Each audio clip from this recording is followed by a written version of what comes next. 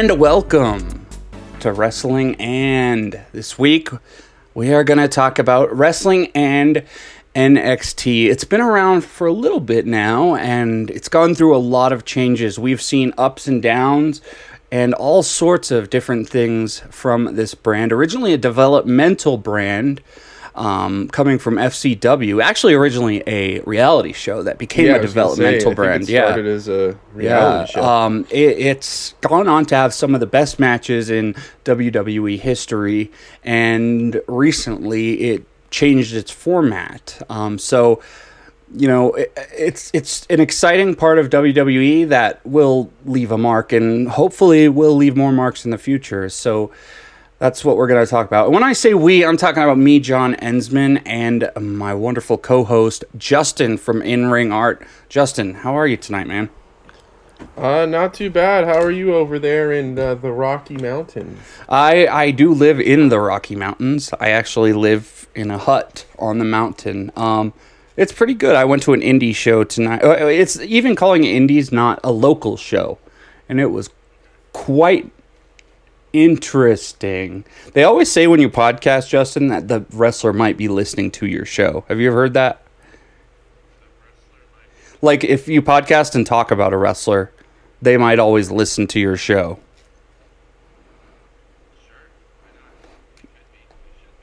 So I have nothing bad to say about any of the wrestlers. But there was a guy on the show from AEW, Dark. His name was, what was it? It was, sad that I can't even remember his name. I'm trying to think. Ryzen. He kind of was like a demon preacher type dude. It ring a bell? It was not Terra Ryzen. It was just Ryzen. But that would have been amazing. That would have been amazing if...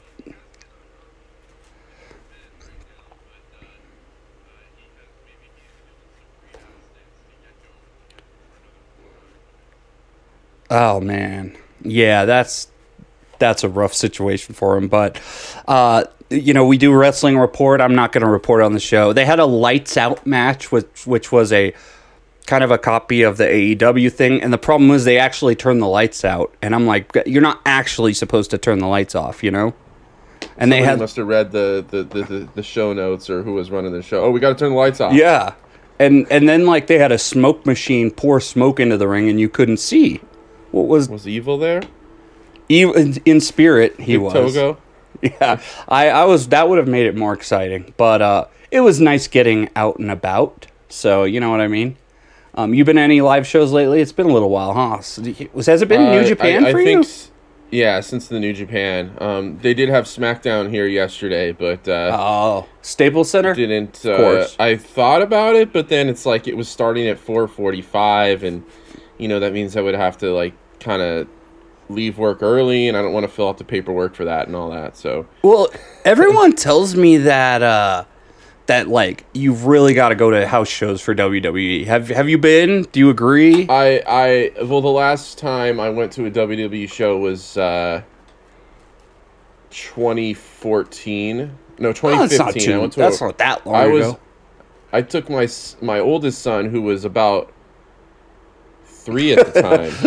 I know. 3 or 4 at the time. Mm-hmm. We went to the Go Home show for WrestleMania 31. Oh shit! Where the Rock, I'm sorry, where Roman and Brock were doing that tug of war for the title at the end.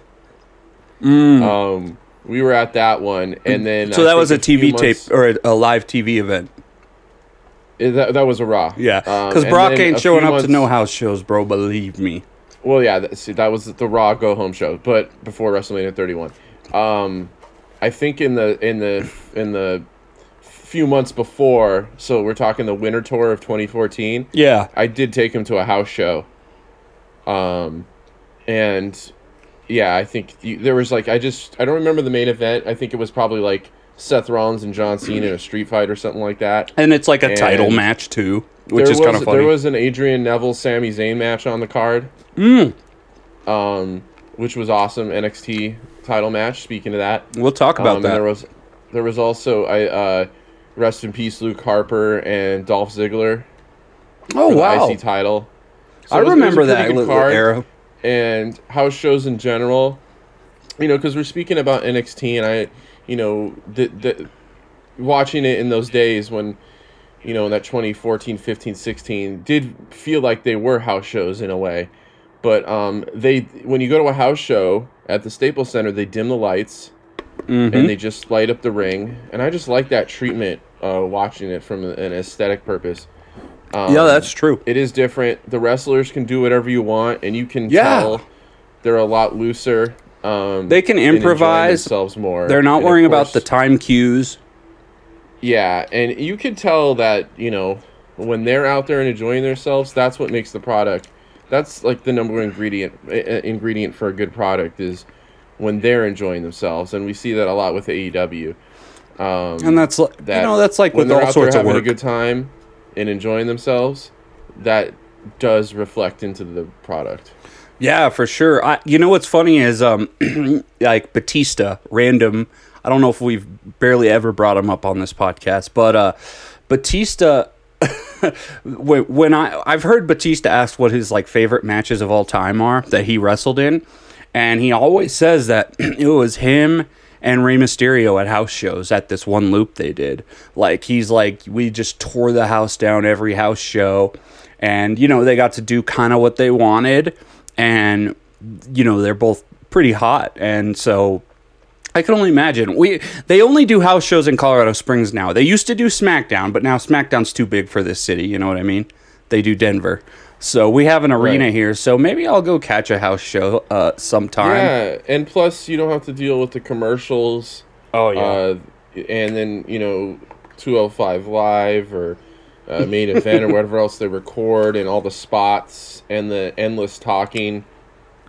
Well, I agree. When I saw AEW, I saw them tape Dynamite, and look, we all know wrestling is scripted or whatnot, but when you watch a TV taping, it almost makes it more scripted for me, because it's almost like we had wrestlers coming out and just not being in character, and then action, and then they would jump into character, and that, like, Cody did that, and it kind of took away from it, where it's like, I want to see you just be Cody on stage, but it was still fun. So yeah, man. You watch anything you said you watched? You checked up on Best of the Super Juniors? Did you see Show versus Yo? Did you catch that one? I didn't see that. Me neither. Actually, I can tell you what I did see was yesterday, and we talked about how some of them are just VOD. And I was at the laundromat yesterday, and I was watching one match in between washer and dryer, and I checked out Hiromu and Doki. Yeah, that was last couple days or last night. Yeah, it was it was the most recent one I was able to look at, and really great match. I imagine. Doki's great, and it was no commentary. Really? Like we were talked about, some of those shows, they're not doing live commentary for, even in Japanese. Well, see, I went back and looked at the list and stuff, and like I had watched every show up till then, as far as juniors, Best of the Super Juniors. Right. And I hadn't seen any like that, but you saw it. Like, you saw one that was like that, which is crazy because that was the last. I think they're waiting a couple days, I think, until they put the commentary on. So maybe by the time you check, it's already there. Okay. But so is it I know we're supposed to talk about NXT right now, but is the finals going to be Yo and Hiromu? Yes. And no, we always got to catch everyone up on the week in case you just listen to podcasts and you don't watch wrestling. It's Yo and Hiromu, which is exciting. Yo went on a losing streak at the beginning and came back, and he beat Sho, which was the big rivalry, and Yo getting kind of a push here. Now, I don't think it's a question who's going to win unless they're worried about Hiromu somehow.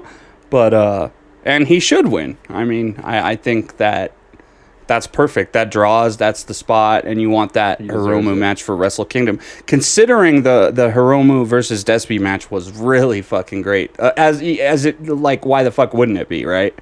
So, good stuff going on there. I haven't watched any of the tag stuff. The average age in this tag league is like 40.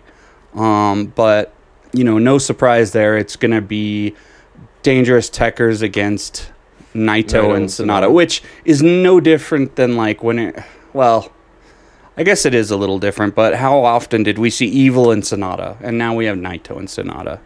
So Well, they needed a spot for Evil because I mean for Naito because are we looking at? Was he supposed to win the G1? We don't know really. He was one of the favorites until his injury. Who knows? So they got to get Naito on that card somehow. Yeah, so there it is. Absolutely. He definitely has to be on it, and I would want him to go against someone from Noah too, as he has been unmentioned in that talk. So I'd love to see him go against someone for that third Wrestle Kingdom show, but. And plus, he's probably still healing a bit because they put him right. He's tagging now, so he's not having to work, as hard. So I think that's part of it too. Is let's let him tag for a few months, and then we can kind of give him something going into the spring. I totally agree. New Japan, it's been almost hard lately. It is so cold. Probably this is maybe the coldest I've ever seen the product. No one's talking about it. I talked to you about it, and that's about it. I don't even listen to New Japan podcasts anymore, really, which is I still listen to Super J Cast. I enjoy it. So, and I just haven't really caught it too often. Like I said, I don't really like the way the format is the way they format it on the website. It's a little hard to tell which is which. Oh yeah, that's terrible. But I also don't feel like I have to go out of my way to see it. We're probably losing listeners by talking about it. Yeah, I'll go and be a vulture and scrap it, take a look at certain things. Like I want to see some. I hear that El Phantasmo's had a good tournament. I want to take a look at some of the stuff he's been doing. Definitely has changed up his style a little bit. The rope walk, slow rope walk, he's more exciting. He doesn't do the slow rope walk. He kind of, unless it's really called for, he had a match with Taguchi that was a total comedy match that was actually pretty fucking good. So they're both good. Taguchi is really good. He's a little underrated. Taguchi is really good. Shit. We should probably have focused him on a little bit more in the comic because I think he just makes it work a little bit better because he can... I brought him up. Yeah, we did. We should have given him a little more run. But he's a great comedy and serious wrestler. He can switch it on and off like a little light switch. And no, he's been going for a long time too. You go and watch his matches with Finn Balor as his partner. Amazing. Right. Apollo 55. Apollo 55, yeah. Definitely... I think El Phantasmo should be probably a heavyweight at some point too. Yeah, he's kind of got that ZSJ body. He's thicker than ZSJ though, but he's tall. In a way, he's almost like a Kenny clone in a way too. How so? Well, he's Canadian. He started out as a light heavyweight. He's in the Bullet Club. There's a lot of things I could see those, similar. But his style is really different to me, although he does try that one-win angel, and that's been a part of the story. But he's told a great story in this tournament. He's had some questioning whether he should do heel tactics. He's tried to get the one-winged angel. Just a cool little story there that no one's talking about online. He seems like a guy too that would have a completely different move set if he was a babyface. So I don't know if I told you this or who I mentioned, but he was a babyface for most of his career until he joined New Japan, which is hard to believe almost. Okay. Because he's a kind of a natural heel. Yeah, I've just known him for the last 3 years or so. Rev Pro, I think, or Rev Pro. Oh, he did stuff over there. Okay.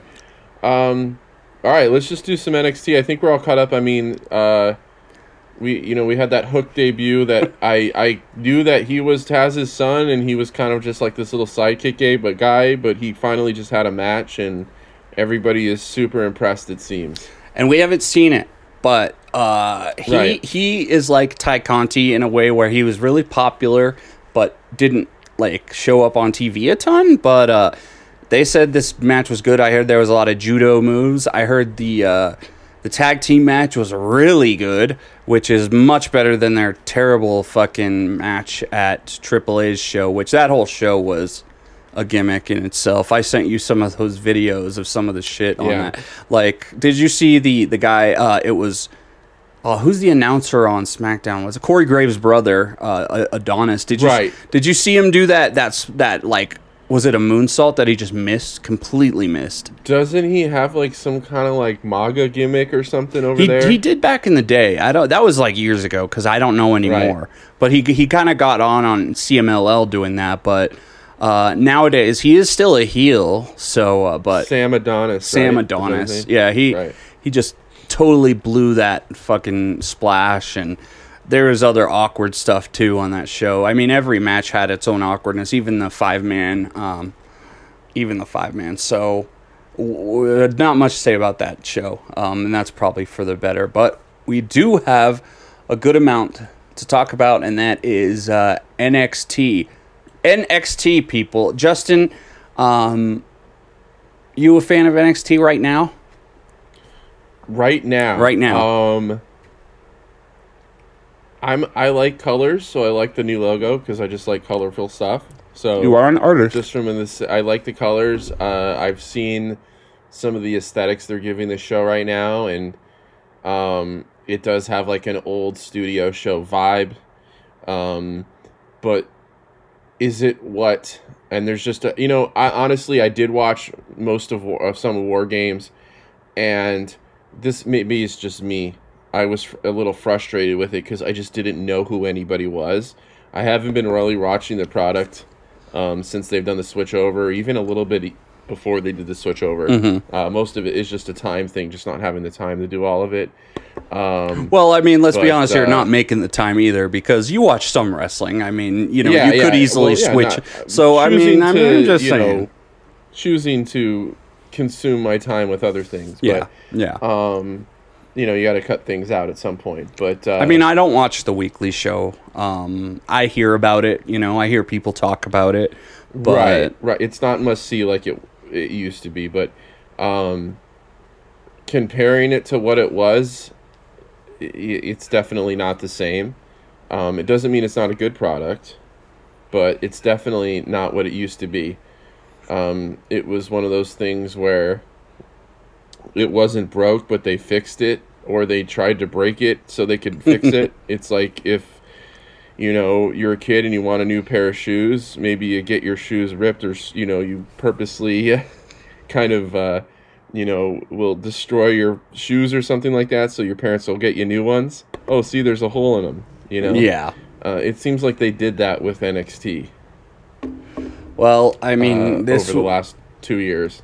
I think there was a little bit of embarrassment from the Wednesday Night Wars, and just from what I've heard, and Triple H kind of got. I mean, he got.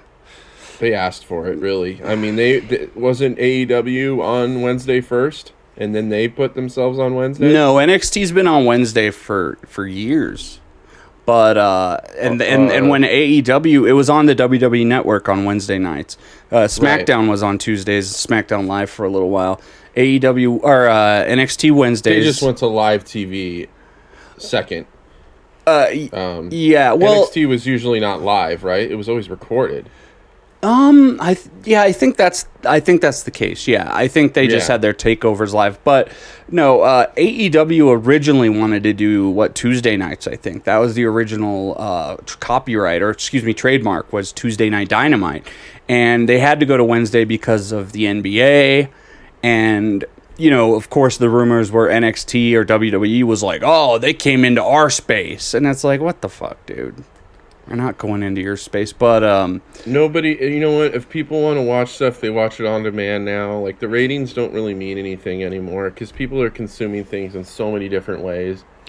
I think they mean a little bit. Like if something is truly must see, like the CM Punk debut, like people will watch it. But as far as week to week, like AEW does pretty good numbers on DVR. And I mean, my sister, this is anecdotal, but my sister and my brother-in-law, huge AEW fans, they never watch it live, bro. Even if it's big stuff is happening. Right. I mean, people have lives, they got stuff going on, and don't even get started on Rampage. Coast, and unless you have DirecTV, you don't really even have. Yeah, well, what's with that? I've heard people say, "Oh, but the West Coast." What does that mean?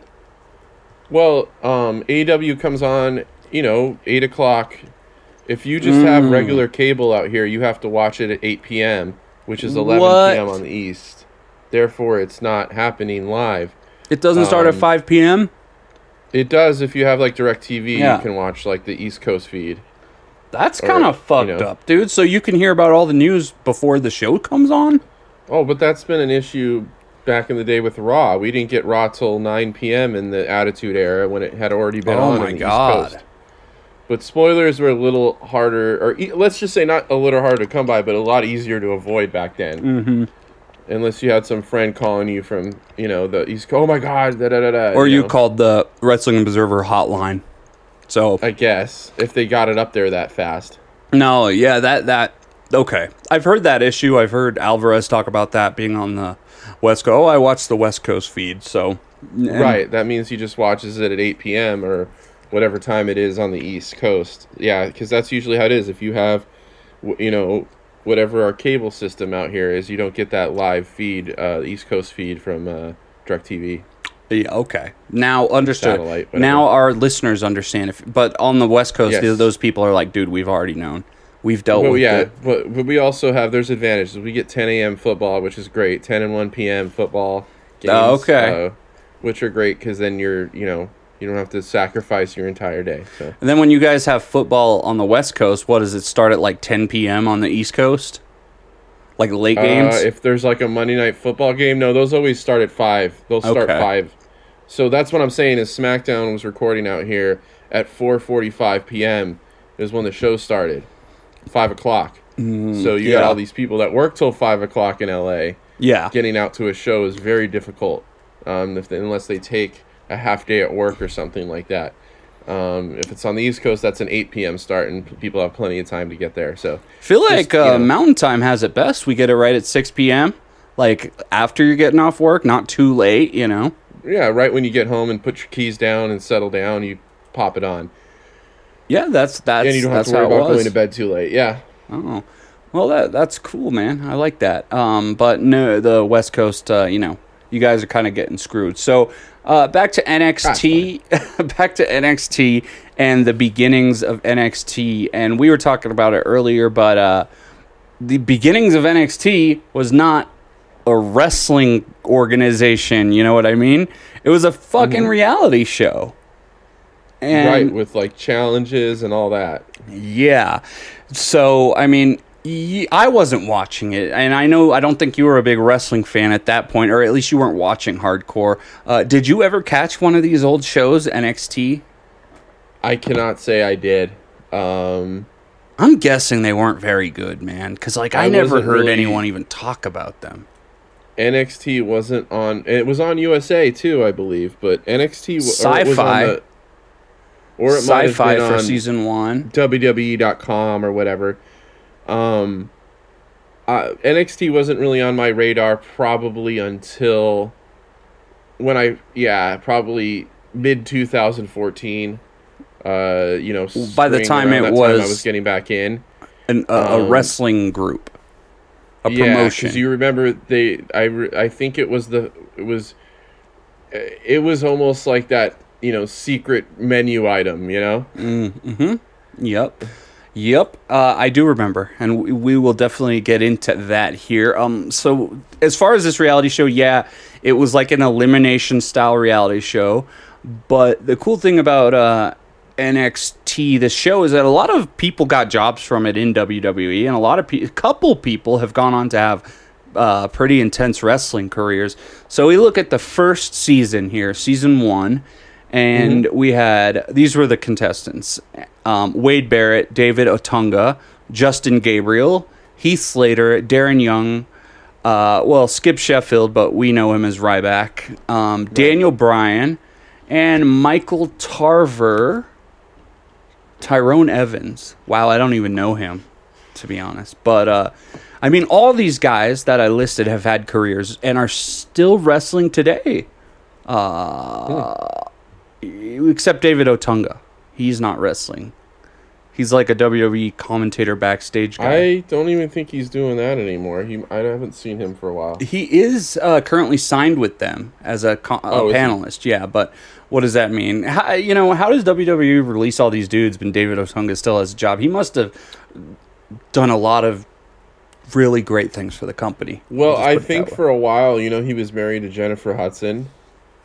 So maybe they were hoping they can get her for something, so they kept her That's around gotta for that. That's got to be. But it. he was doing commentary. He was doing like pre-show and like maybe those post shows they do. Talking smack and those. They probably use him for those things. And let's be honest, on those pre-shows, bro, like, I don't know, man. They hire some people that is just questionable for those. But Skip Sheffield, Ryback with the Skip Sheffield cowboy gimmick there. And, and the show, they all had their pro wrestlers with them, you know what I mean, that sponsored them and gave them advice. So, it would suck if you got a really bad wrestler to help you out. I like this, though. Darren Young had CM Punk as his sponsor. That's pretty interesting that Fred Rosser had CM Punk helping him out. And Daniel Bryan had The Miz, which I've heard him talk about that. So, and they've used that in storylines, don't forget, too. They've used that on that Talking Smack thing where... Oh, yeah. The Miz just went off on him, and it was tremendous. It was great. We're not going to list every wrestler that ever did Talking Smack, but I will say that on season 2, the winner was Low Ki.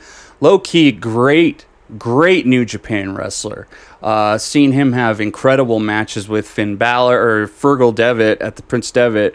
So it's kind of no surprise that he won, but some other notable names from that season were Titus O'Neil, Alex Riley, and of course Bray Wyatt was on that one as well, who had Cody Rhodes as his sponsor. So too bad his old sponsor hasn't called him up yet. Side note, I saw Alex Riley probably a couple years ago at the Ralph's that's a block away from my house. I like Alex Riley, dude. I think he's cool. I always thought he had a incredible look. I've heard people talk shit about him, but I always thought he was really cool. I remember he tried to he grew out the beard and all that stuff and really tried to change things up for his right before they released him. Speaking of NXT, he was an announcer in NXT. Right. I know he was trying to change things up right before they released him. I don't know what that was, probably 2016 or something like that. I mean, dude, I remember him announcing in NXT, and I was fascinated. They had a thing where he, ripped the headset off and went into the ring, and you never really see much of that, where the announcer straight up gets physical and tries to wrestle. So that was cool. He was also on the show Glow. He played the wrestler that the secondary chick had a little fling with. So there you go. Yeah, right. Unfortunately, that show got canceled too. They got canceled, just like He Who Shall Not Be Named, who was also on that show as Mr. Monopoly. Yes. So he was. They had a little thing after that. Now we're talking 2010, 2011 era here. Then they had some kind of bullshit all the old losers come back. They did another season where Caitlyn, who I follow on Instagram, and I recommend you all do, she won. And then they just, they did AJ Lee. She was cool. Johnny Fandango won, had a great career. So, and then just some other redemption bullshit like that. Not a whole lot to say about this reality show. I don't think. I mean, not a lot of people even talk about it to this day. However, there is something that came from this reality show that a lot of people have talked about. And I'm not talking about the NXT wrestling brand. It's something else. Do you know what I'm getting to here? Go on a little bit. It was a stable in wrestling that I've heard a lot of people say was an amazing angle. The Nexus, and right? the Nexus was an amazing time. So the Nexus debuted by just totally ripping apart the ring and all that stuff. Have you gone back and watched that? I have not. I mean, at least maybe some of the pay-per-views I have, but definitely not any of those invasion angles kind of thing.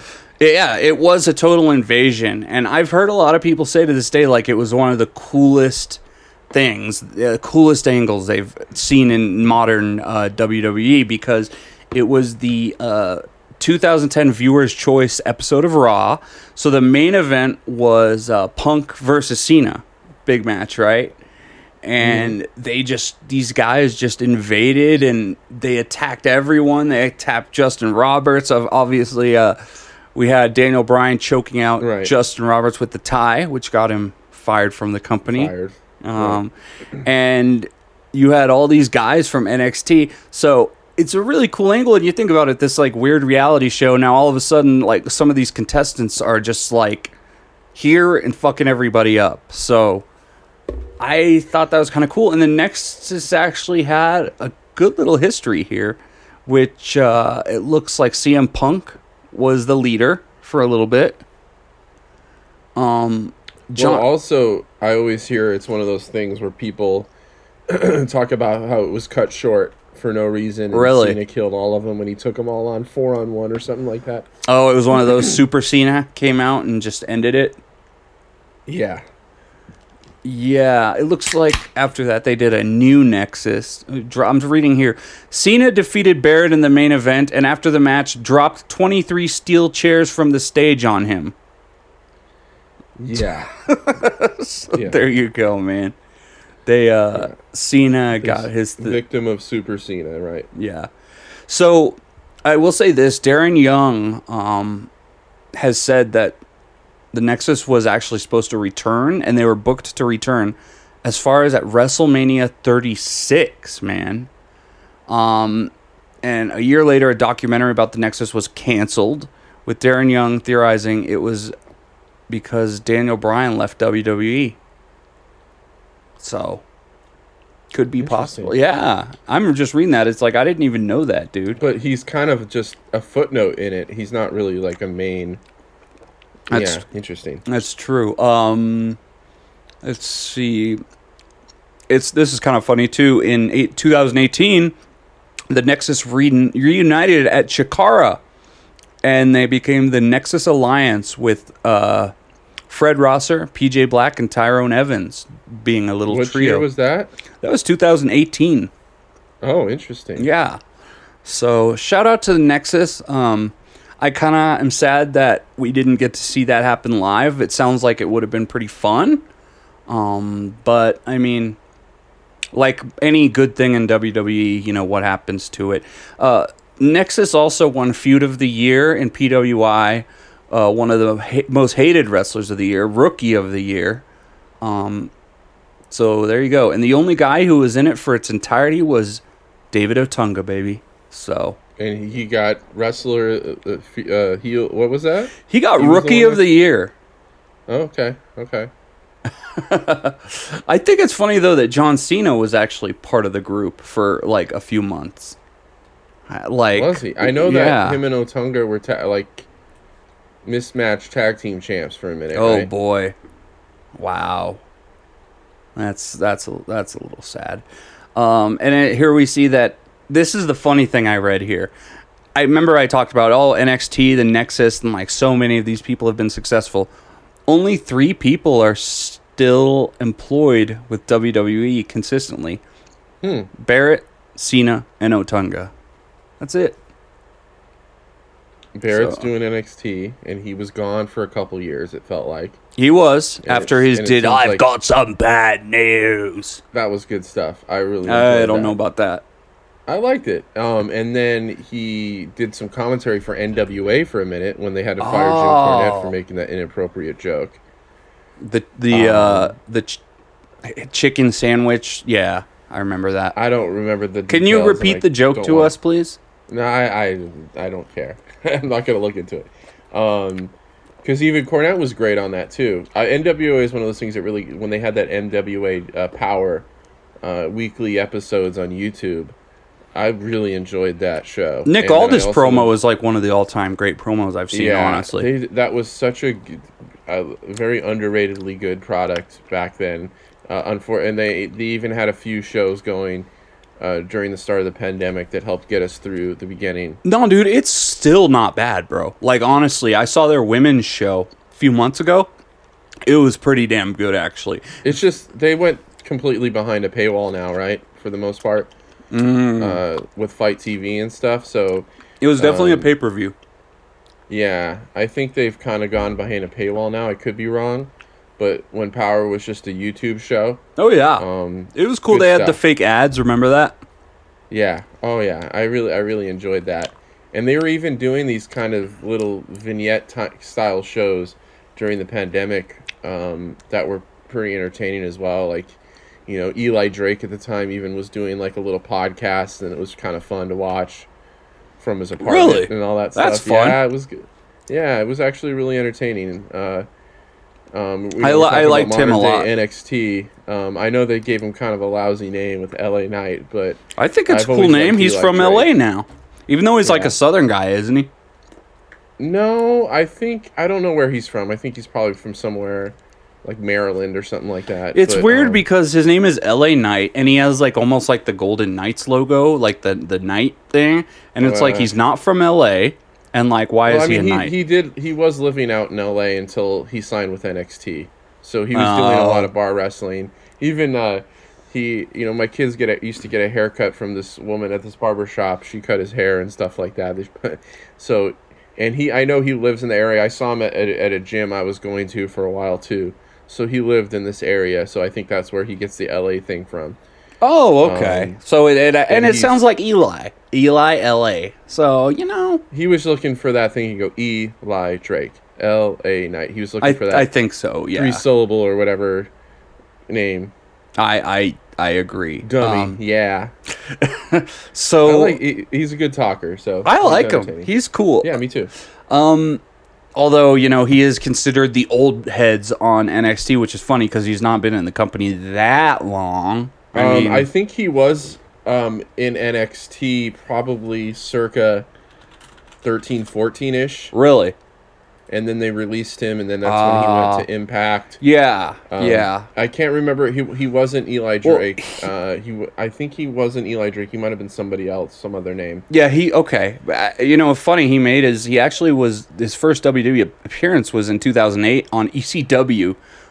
Teaming with Gene Snitsky against Crime Time, but that was just jobber work, right? Right. So, what they call it, day laborer kind of work.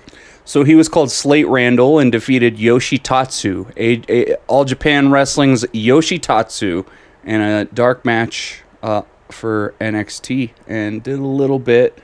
Okay. Slate Randall. Baron Corbin. Yeah. I see that. Okay, so cool. He was.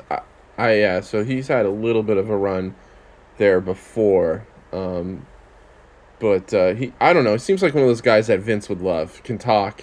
Great look. He's not super tall, though, but he does have a great look. Not super tall. But that's what I thought. I thought Vince would fall in love with another guy like EC3, which never really came to fruition either. Yeah, that's true. And I was watching him tonight, actually. He's on Final Battle tonight. He was wrestling with Rocky Romero and Brody King. Did you see any of that at all? No. I should check it out, though, later. I mean, it's like their last big show, I guess, right? Unfortunate Bandito came down with COVID, and who replaced him? Jay Lethal. Yeah, okay. I like Jay Lethal. Oh, Jay Lethal's great. So NXT kind of carried on from there, right? So what do we got going on next? How did NXT evolve from show? Well, Nexus? It was FCW that turned into NXT in 2012. So FCW, this was their developmental territory. Before that, it was like way back in the day, it was Ohio Valley. And WWE has always had, for listeners that might not be aware, have had like a developmental territory where wrestlers go and they learn the ropes, they learn the way. Literally. Literally. And in FCW, you had Dusty Rhodes working with the talent and a lot of people like that we know today, maybe Bill DeMott. But FCW, you go back and watch FCW, you can see stuff like Jon Moxley versus Seth Rollins. Roman Reigns was there back, so the whole Shield. Jon Moxley, Bray Wyatt was there too. Yep, the Wyatts were there. And it's funny because in the old FCW matches too, you can see like all the WWE posters in the background. But the whole thing with these developmental groups, and this is specifically with OVW, is what I've heard, is that like they don't want you to be too well known. I mean, they want you to learn there. and it's kind of what they're turning into more. But the idea of televising developmental was kind of foreign because they want you to do a debut and then get big. They didn't want you to get big on developmental, but I guess times have changed now, and it's impossible to have that type of format now. It is because of the web, right? I mean, it's always going to pop up. Otherwise, I mean, if you're big enough and you're good enough, someone's going to film you wrestling, and word's going to get out. Especially if it's under the WWE umbrella. Especially. People are going to want to know about it, right? And we know that WWE will try to monetize everything they can.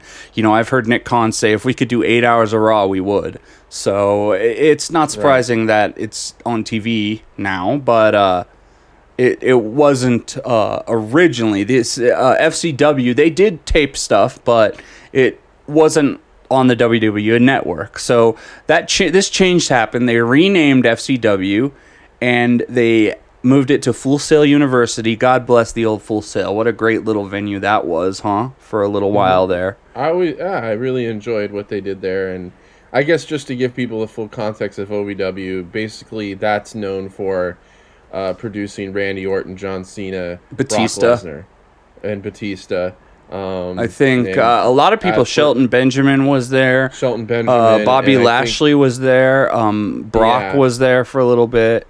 Under the control of Jim Cornette, who I think that's where he slapped the hell out of Santino Marella, right? I think so. I remember Cena saying, he's like, the first time I came into OVW, I was seeing like Brock Lesnar do shooting star press and fucking Lashley, this huge guy, and how intimidating it was.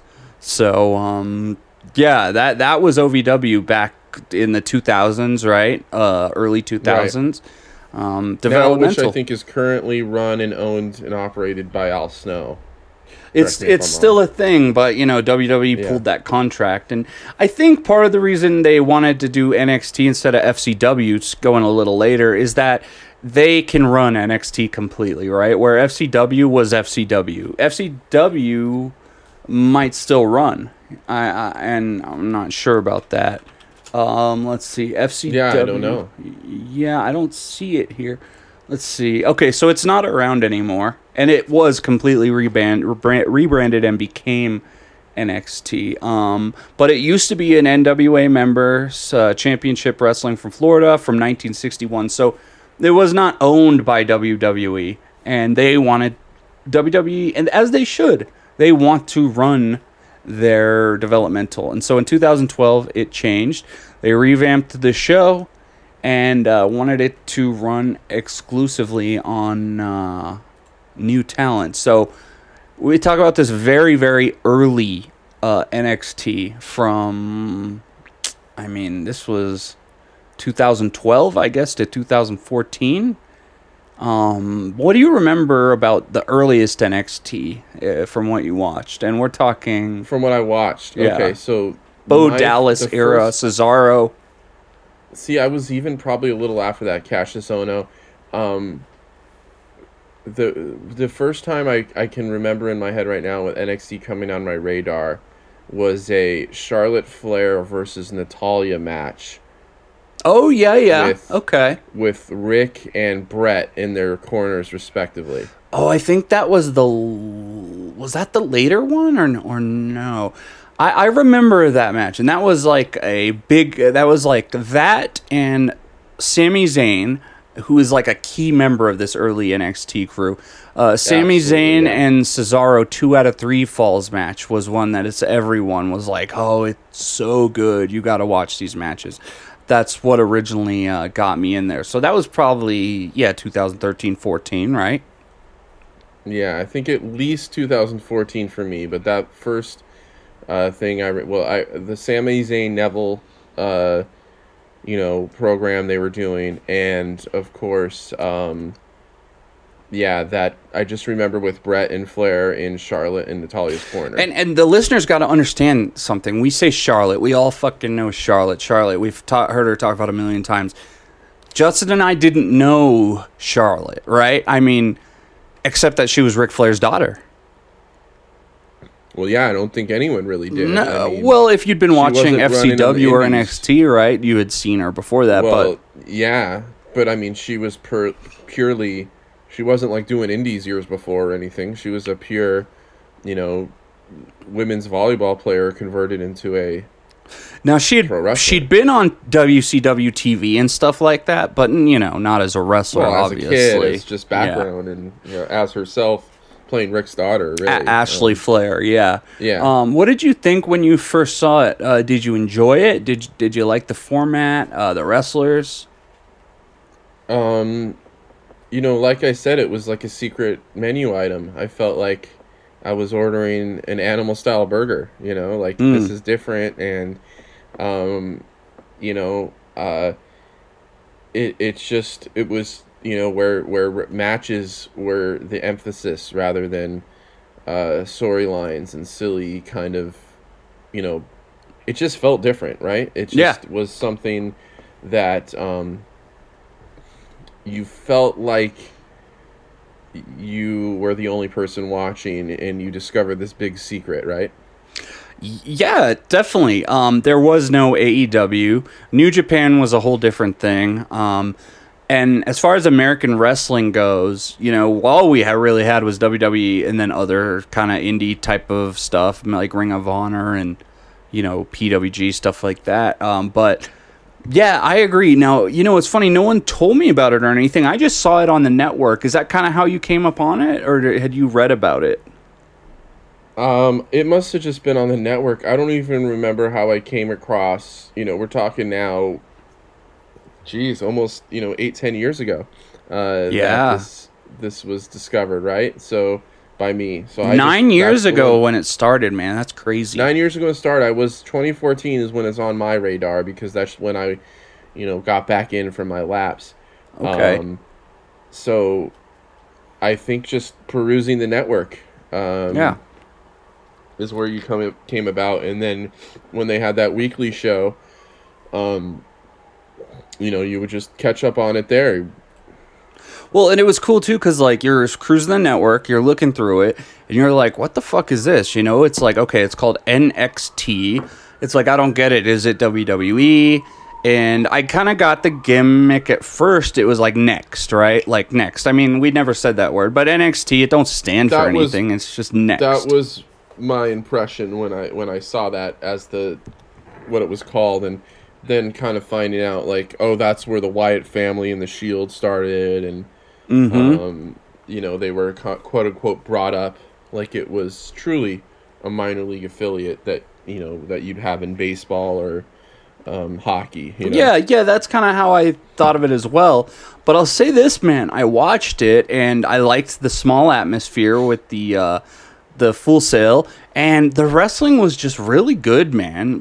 It was good. Yeah. It was better than a lot of your regular Raw matches. It was also the beauty of NXT back in the day was 1 hour. This little show that you could watch, and it just breezed by.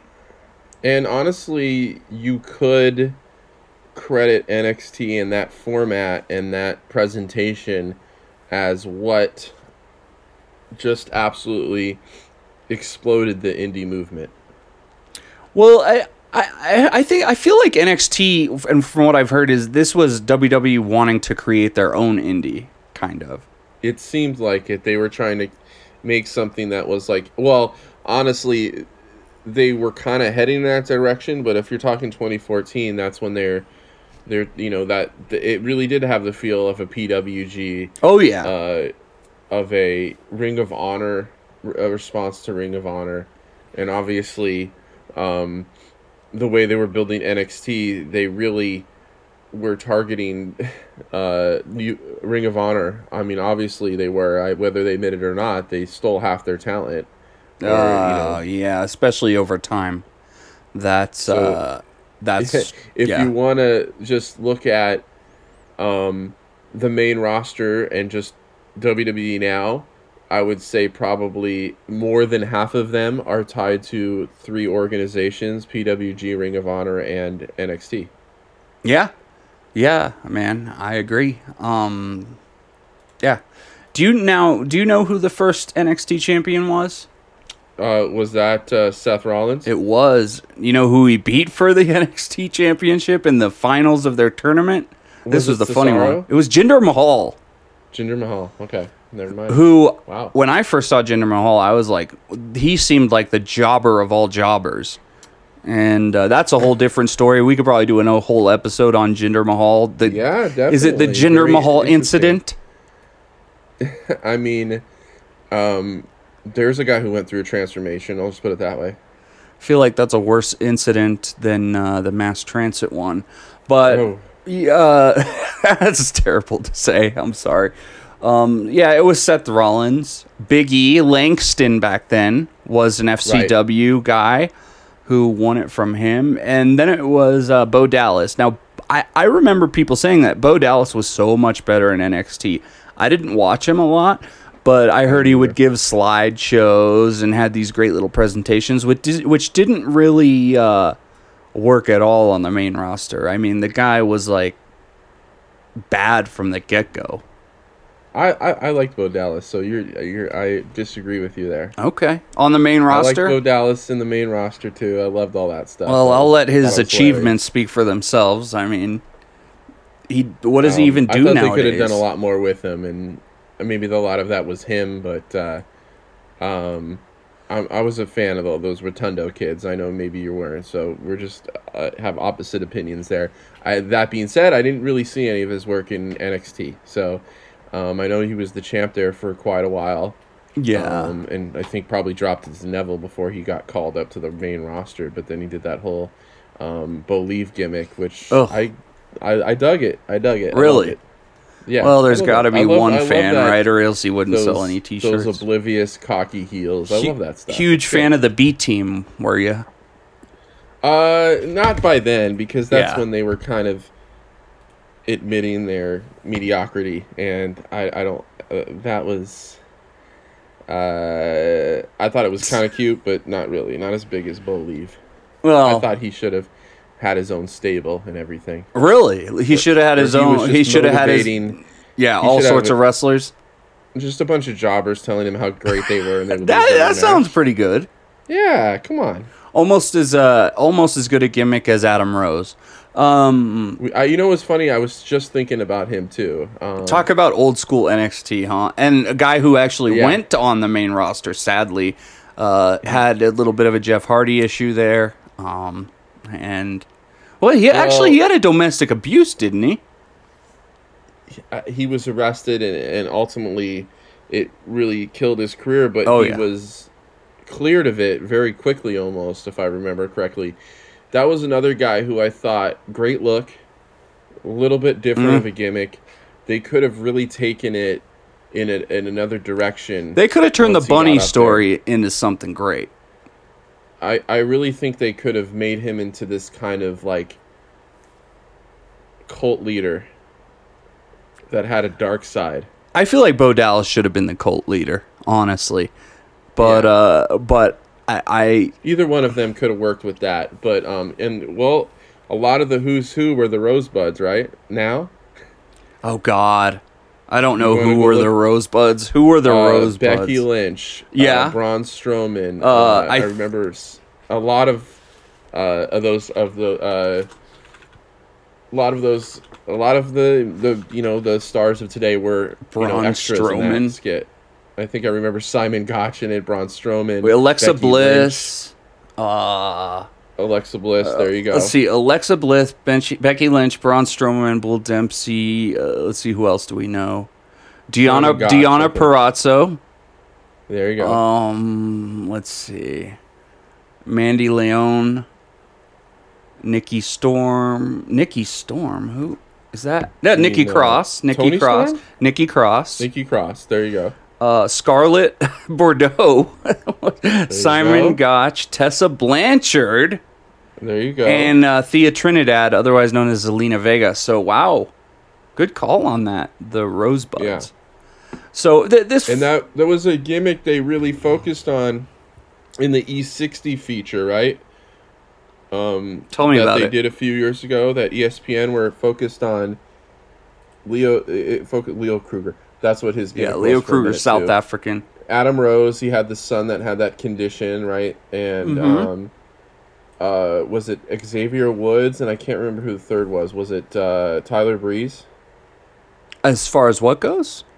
Oh, Well, the this E60. I didn't watch that E60 all the way through. It was excellent. I saw the Adam Rose part and thought that was good, but I didn't. Xavier Woods was not part of New Day back then, right? And I wasn't as fascinated by him as I would be now, as that he's become a huge. Okay, he was. It was towards the beginning of the New Day. Because they've been doing New Day a while. New Day started in like 2014. Talk about a whole episode. I mean, dude, we could talk about how I thought the gimmick was completely racist when it started. Come to find out that those three dudes put it together themselves. So it was not. But they were originally, one of their names was the Amen. The Amen. Get it? The Amen. Yeah. I think they just kind of they wanted to do something together. As Steve Austin would say, they took chicken shit and turned it into chicken salad for sure, though, as far as their gimmick and stuff. They made a Popeye's chicken sandwich. They made it, future Hall of Famers there, and currently one of the biggest acts in the company, each individually. One of the greatest tag teams of all time. Yes, so, and that all gets a start in FCW as well, as Big E was the second champion. And Xavier Woods, whatever he was called back then, Creed or what, I don't know what his name was. Guy has a great shoot name that could be used. What is his shoot name? Austin Watson. Austin Watson, I believe. Yeah. That is a good one, huh?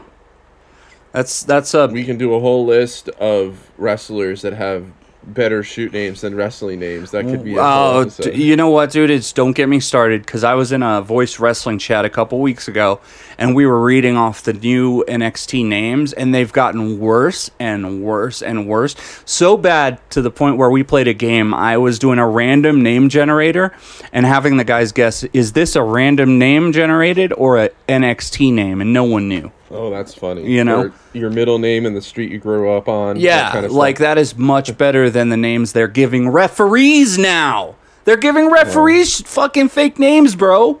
Lashandra, and shit like that. So that was, this era of Seth Rollins, Big E, Bo Dallas, I feel like that was its own little NXT era, almost pre-TakeOver NXT. And so after that, we kind of move into TakeOver NXT, but we're going to take a quick break.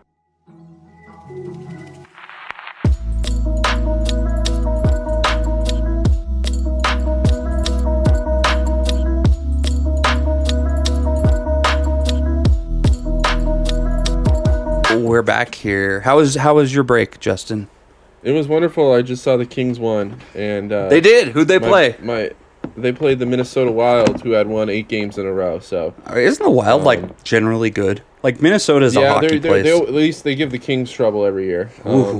I didn't go to the game tonight. My friend took his wife, so it's the ongoing story is Justin's watching of the Kings live. Yeah, I actually didn't watch it tonight. I just kind of, I've been to a lot of games lately, so and this came up, so I just kind of followed it with on Twitter and stuff, but.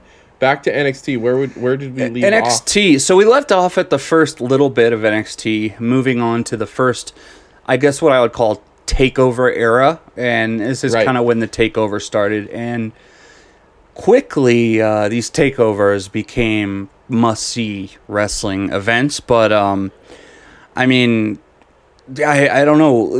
These are, for me, man. Honestly. Some of these beginning takeovers are some of the most memorable wrestling moments for me. And honestly, I think some of those takeovers I almost enjoy more than I enjoy some AEW pay-per-views nowadays. They were so good. Do you remember these takeovers kind of when they started? And they did the takeovers in Full Sail.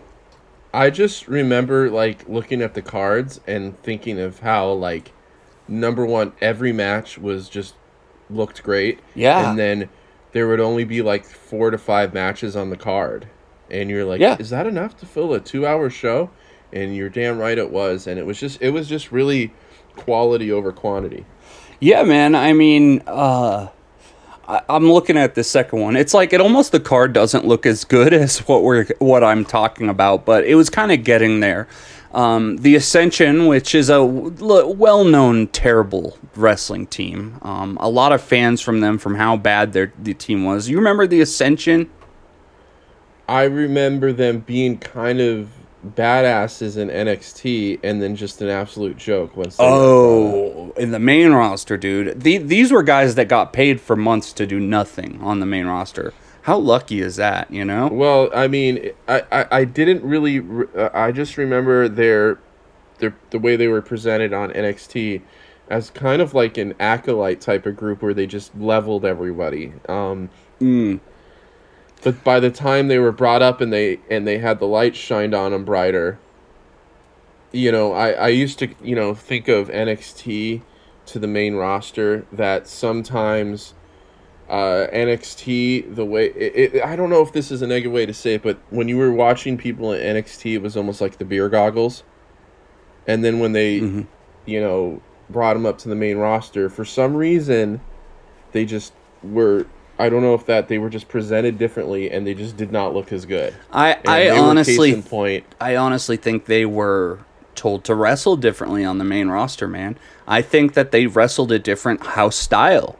I really think that's the case because you can't tell me that Shinsuke Nakamura, you know, we had beer goggles on when he was in NXT because when this guy went to the main roster, like we had seen him before. But I'm saying in a way where, for whatever reason, it just wasn't the same when they came up, you know? And it never has been, man. And it's very few guys have made it over and were able to, you know, maintain that for very long.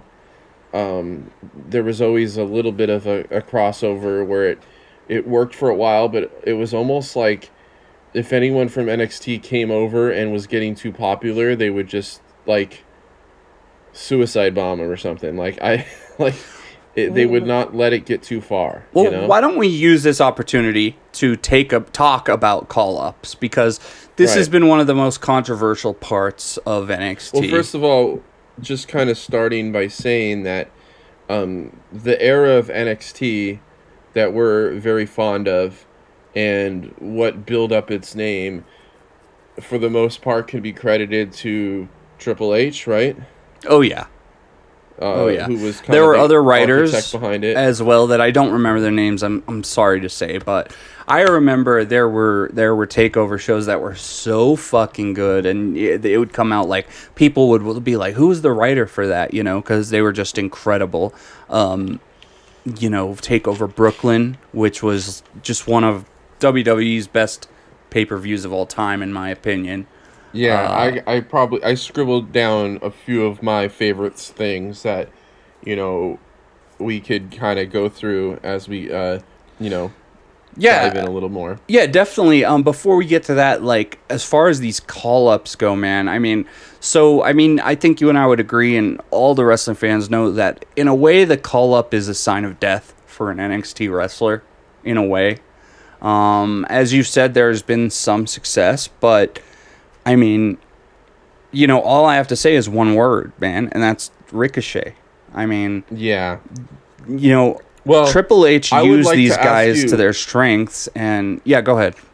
Can you tell me a timestamp in your mind when for a while you wanted to see these guys come up and be on Raw and SmackDown, right? Yeah, and then it got to a point where, like, you know what? I don't want them to ever bring this guy up. I think the clear line there was between Aleister Black and Tommaso Ciampa, because we had all these people go up to the main roster. Only some had success, right? So the only ones that were really successful were Kevin Owens and Finn Balor. Besides that, man, all these guys that were called up before then, Seth Rollins, Big E, but that was like super early NXT, and they both went on. Before NXT was stealing shows and outperforming the main roster the night before in the same building with these takeovers. And there was a few guys that a few performers that came out of NXT that end up doing better on the main roster. Tyson Kidd, I think. He was with that's the early Cesaro. one that I didn't catch, but people like maybe Baron Corbin. Yeah, Baron Corbin was who better had- on the his main career roster. Has far one person who I kind of thought would Elias was another one that wasn't. And he was called up that- early too. He was one of those people that was kind of called up quick. So I had a feeling that like they really wanted Vince him. must have saw him. Yeah. And there was one that I actually kind of predicted that I thought would be way big. There's a few that I thought would be way bigger on the main roster, and Lacey Evans was one of them. I know she's not there. Well, women She's are kinda like a taking whole hiatus. different story, man. I feel Yeah. like women, because you got the 4 horsewomen who are all some of the best top wrestlers in the world now, as far as women go. Nikki Ash, who had her gimmick, Alexa her Bliss, crazy, who was crazy. just a manager at the time. Yeah, With, a manager. Blake and Wesley was it Wesley? Blake and Chris who was Murphy. Blake and Murphy. Yeah. Carmella was kind of a manager for Enzo and Cass. Yeah. So the women were used, and all the old quote unquote divas were kind of pushed out. I mean, I think even Paige was part of NXT very Paige early. was NXT Women's Champ. Don't forget Yeah. when she debuted with the title still. Okay, And she was. Yep. she beat AJ Lee in that little impromptu thing right after WrestleMania 30. I think. And she actually beat Emma in the finals of an 8-woman tournament to win that. There you go. So yeah, but the women, I mean, they've been used generally they well, except maybe spearheaded- Kairi Sane. They spearheaded what women's wrestling became over the Yeah. next few years. Was all because of NXT, at least in North America. I Oh, know yeah. they've been this whole reason why women's wrestling is being so taken seriously now, and it's must see. And you had, women. You had females. Headline WrestleMania was because of NXT. I agree. So as far as women goes, the call-ups were generally good. I'm looking at the list of women champions. The only 2 that I see that maybe were misused or not used all the way correctly were Ember Moon and Shayna Baszler, who is still on the roster, so it's yet to be seen. But Ember Moon wasn't really given much on main roster for some reason. And we've talked about her. We both would love to see her in AEW. And Shayna Baszler they kind of changed her character where she was this badass woman in NXT, and she's a little different now. She's doing some comedy matches and stuff. So we'll see what happens to Io Shirai, man. That's going to be a big question mark, right? Well, I don't see her getting called up. Is she called up? That's why I said we'll see. Yeah. Raquel Gonzalez. I mean, all the women now, which half of them you probably don't know. You got Toxic Attraction, and honestly, they bring out a new woman every week, and I'm like, who the fuck is that? Well, I guess that's what the show is now. Casey Catanzaro, who's been in NXT for years and years. Who else has been in NXT? What's her name? Dakota Kai, dude, has been in NXT for like fucking 6 years. Yeah, she's good. She's evolved her character here and there, because I think when I first noticed her, she was basically like a Bailey clone. She was, yeah. She was And like the she's cute, shown happy, some range. happy go lucky girl. Yeah, and she showed some range, in the last few years. When you think of the NXT Women's title, is there a certain wrestler that comes to mind? Asuka. Yeah, I totally agree. Asuka, who was Asuka. undefeated in NXT. I mean, she held the championship for how long? 510 days, which was 100 days more than Shayna Baszler. So And she beat everybody. yeah, she was. Except for maybe, did she ever beat Charlotte during that run? I know she beat Bailey, Nia Jax. I think she came up, wrestled Charlotte at WrestleMania, and then finally lost. She won the Royal Rumble. Snapped her undefeated streak, and that was a very appropriate person to lose to for the undefeated streak. Definitely Asuka, who I believe honestly is the best used Japanese wrestler in WWE, maybe WWE history. It's hard to argue with that. Being that she's they even won gave like her- every single title in the company, dude, Yes, she has, including Money in the Bank and Royal Rumble. And she's just still going. Yeah. She's injured now, I think. She's healing up from some type of arm or something injury, but I mean, she's my age. She's 40, so still going. We'll see how much. She wears a thong over her shorts, dude. Who thought of that? Genius. Revolutionary. Revolutionary. So yeah, I mean, we talk about bad call-ups. Ricochet, man. Is Ricochet not like the ultimate example, though? I mean, this guy who was one of the most talked about wrestlers in the whole world outside of WWE. You want to talk about opposite ends of the spectrum. Let's talk about where Ricochet's from their famous match in the Best of the Super Juniors in 2017 or something. Ricochet and Will Ospreay. Yeah, and think about who won that match? It wasn't even. Well, they've had a few, but had a few, but there was that one that was really famous, and I think Will Ospreay won with the Os Cutter. Okay. Well, anyway, guys that we're seeing pretty much as peers, like even level, right? That's like the two best high flyers in the world right now in New Japan. Right. And two of the most exciting wrestlers in the world to this day. Just think about the direction where Ricochet is basically a mid-card jobber. If that, bro. Mid-card is being really nice about it. Like, he's a low-card wrestler. He's a 205 guy.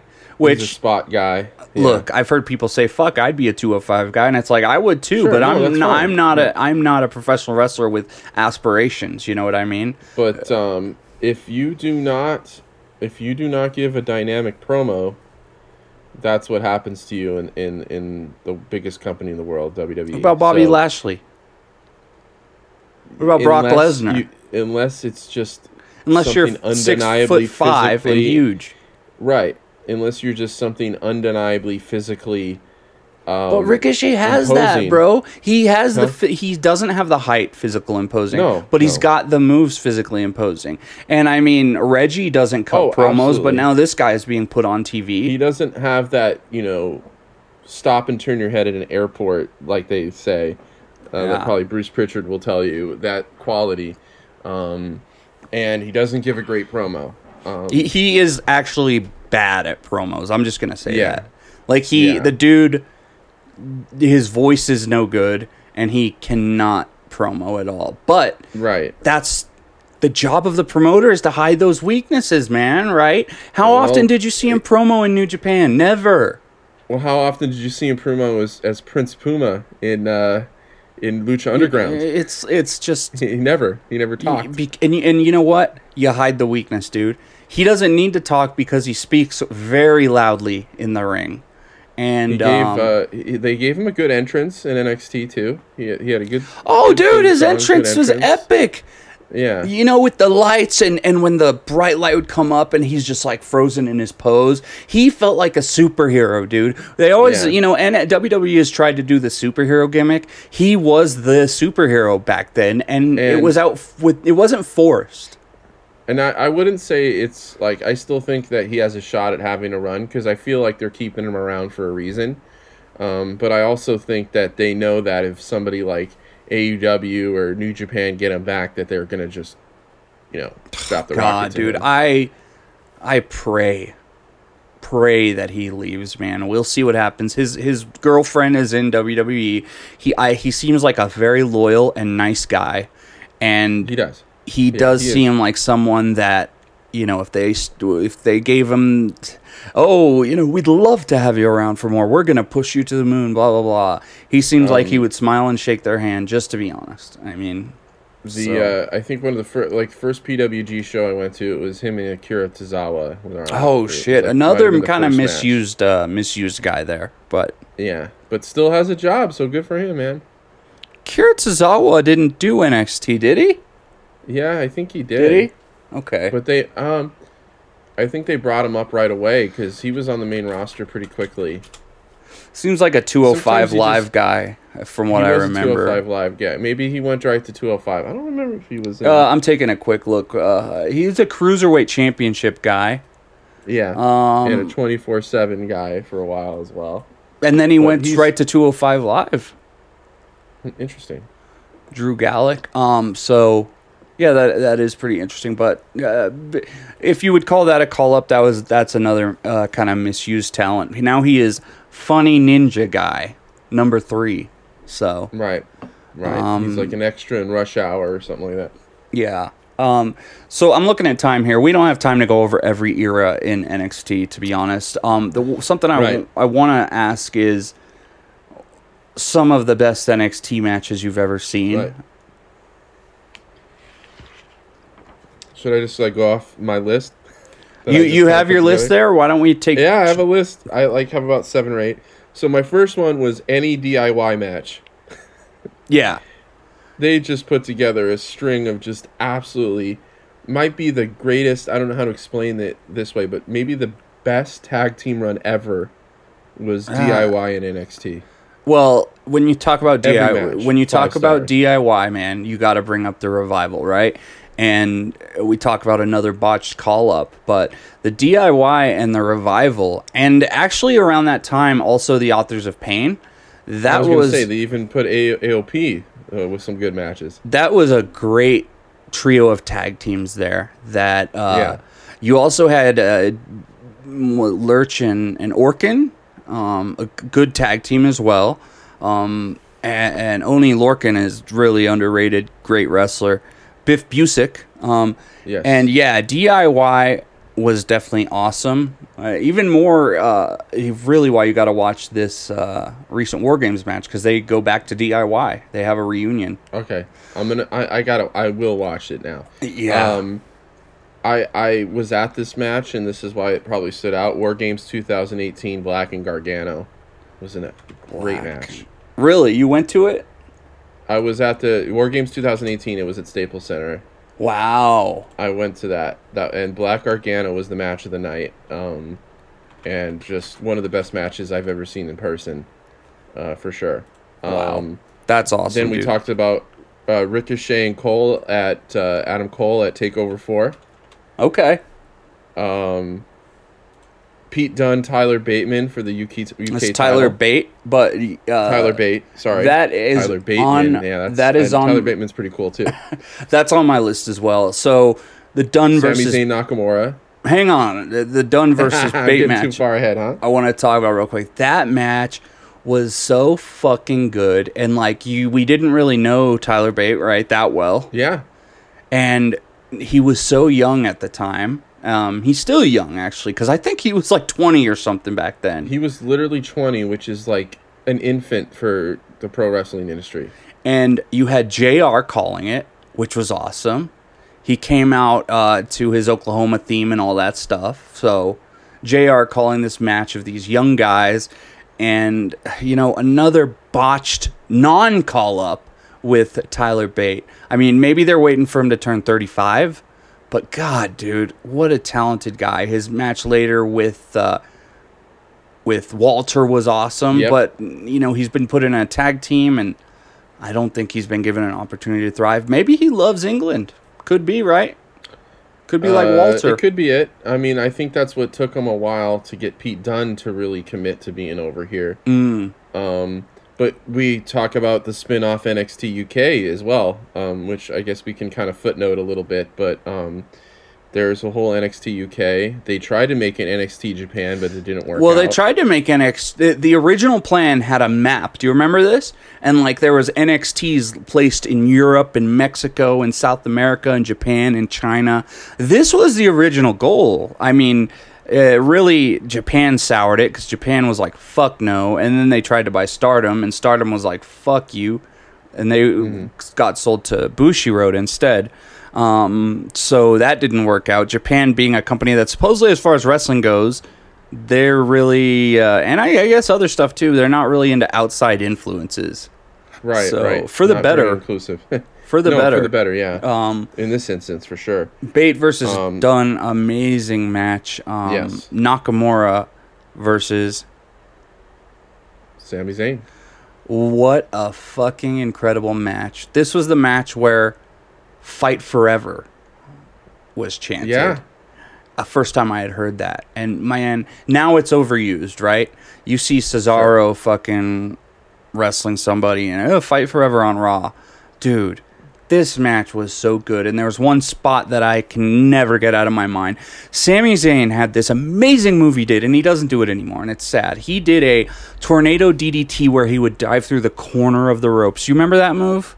Yes. It was like the most fascinating El Generico, lucha move. He dived through the one rope to the other rope, the corner, dive through, and he always killed people with it. And he did it to Nakamura, and Nakamura kicked him in the fucking head, dude, right as he was diving through. He sold it perfectly. I would imagine maybe Sammy, I know Sammy's had some serious shoulder injuries.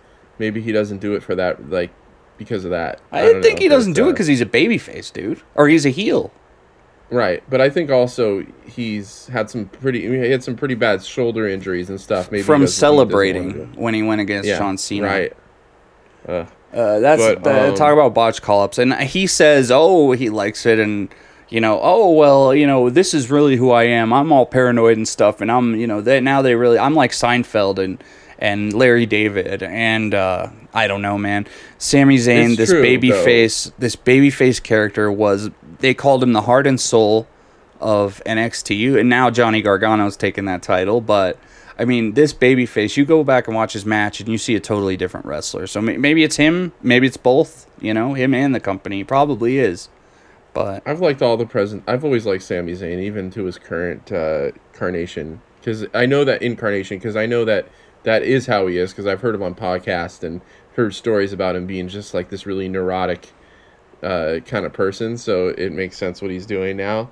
But yeah, that's Sami Zayn Nakamura. What a perfect way and perfect dance partner to bring up Nakamura to debut Nakamura with, and it was amazing. The new Nakamura theme, we all had it in our heads. It was so cool. A dude with the violin comes out and plays it at one point, So I don't know if this other one counts because it wasn't technically an NXT show, but one that I'll always remember just because I stayed up till late. My friend came over in the middle of the night and we watched this together live, was Finn Balor and Kevin Owens in Japan. Well, that was an NXT match because it was for the NXT title. So, yes, another great match. Kevin Owens threw the flowers when they gave him the flowers. Oh, one of my favorite spots of all time pre-match spots. And I think we've talked about it on this show before. It was so disrespectful. It was great. It's in Sumo Hall, right? Wasn't it? Yeah. Yeah. Little great match. Little Easter egg, not really, but a little thing to say about that show is you had Chris Jericho against Neville, right? At the time. Yeah. And Chris Jericho wrestled a Japanese style on that show, which just shows how good Chris Jericho is. I remember he was doing all these strong style chops and slaps, and then instead of just the walls of Jericho, he puts him in the extended knee to the head walls of Jericho that he's not really allowed to do in regular WWE. You know what I mean? The crank the neck, and that show is great. If you haven't watched that show, you should go back and watch it. Beast in the East, I believe, because they had a little 8-second match with Kofi and Brock Lesnar, and I think was the main event Cena and Ziggler? Was it not the NXT Championship, huh? Or was it not? No, the NXT champ. I believe it was Cena and Ziggler or some. I think Cena was the champ at the time, because this was a month. I don't remember 100%, but no. It was Ziggler and Cena against Kane and Wade Barrett. Actually, weirdly enough, that was the main event. It was the 7th match, 23, the longest match on the show. Yeah, it's kind of funny. Like, really, that was the main event. But like you said, it wasn't. It was kind of like a house show type of vibe, like a special event. And it was a hot crowd. It was a really great show. That might have been one of my favorite things that WWE has done. I just remember because my wife and the kids, they were in Japan at the time. Oh, okay. Obviously, they weren't anywhere near the show, but I just remember I kind of texted my friend, that day, like, hey, man, why don't you come over and watch it? And he did. Wow. And I set my alarm, and I woke up and watched it, it was like 2 or 3 o'clock in the morning when it came on here. Yeah, that show was great, and it had a whole different look to it. The the fans were all cosplaying and stuff. And I do remember Michael Cole actually calling a great show too. If you want to hear some of Michael Cole's best work, watch that show without Vince in his ear.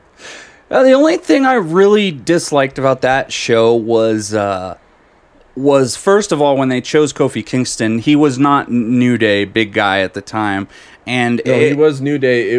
They were heels.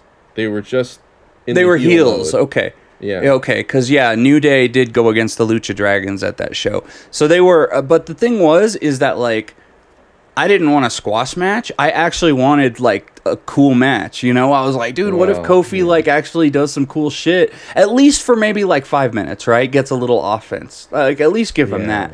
But he just ran away, and it would be a precursor to him getting his ass beat years later for the title. So. Great show, great NXT themed show. Beast in the East. Go watch that one. What other matches do you got?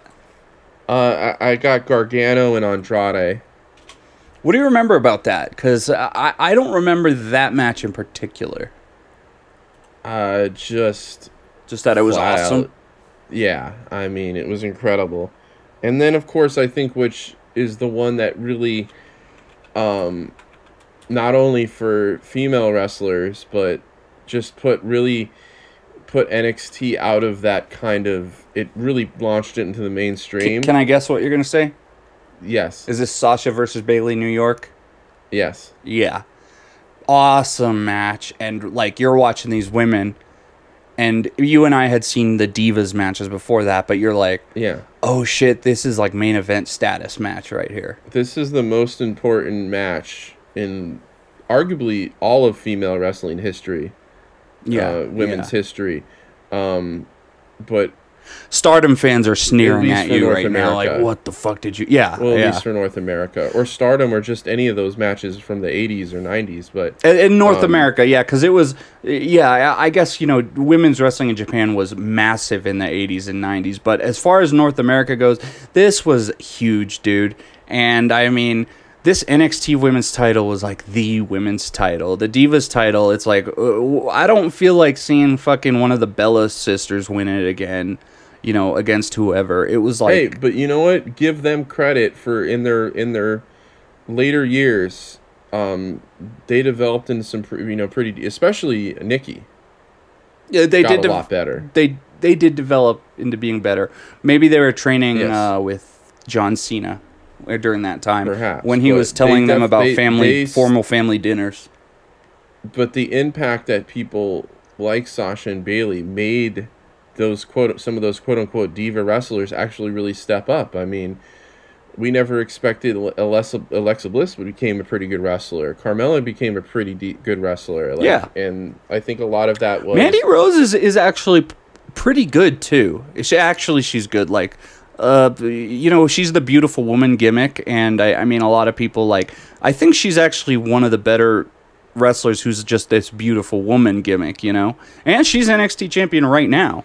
So, but I kind of feel like the way that they have it structured now is you got to be able to wrestle now to be on the women's roster. You definitely... It's more of a priority now. Well, I don't know about now as far as NXT 2.0. The women are some of the worst wrestlers on the show, keep in mind, it's kind of taken a step back and become a developmental thing again. It has, and and I guess we'll get to that next. Any other matches that you really remember? That's what I had written down. That was the list I had. I know there's probably more, but just off the top of my head, obviously any DIY match, there's just numerous ones we can go into with that. But any Gargano and the Gargano and Ciampa stuff was just, outstanding as well. So I'm guessing that you, and this was like me, like, you weren't this guy who was freaking out over all these Adam Cole matches, right, in NXT, because, people were giving these 5 stars, 6 stars, and stuff like that, and I liked them, but by this time, when Adam Cole was wrestling on these main events, I felt like it was getting a little too much. There was this joke about they kick out of everything type of thing. Right. I wouldn't really necessarily blame that on Adam Cole per se, but I do think NXT was already kind of starting. It already had reached its peak. I think so. By then too, and what really stopped it from tumbling down a little faster was people like Adam Cole and Undisputed Era that really stabilized it for a while. But let's be honest, it was at its peak with with Gargano and Ciampa. I agree, man. I totally agree. Yeah. And Andrade in that era, and then Drew McIntyre. I also think that's when they started to kind of starve it a little bit and lead it to a slow death.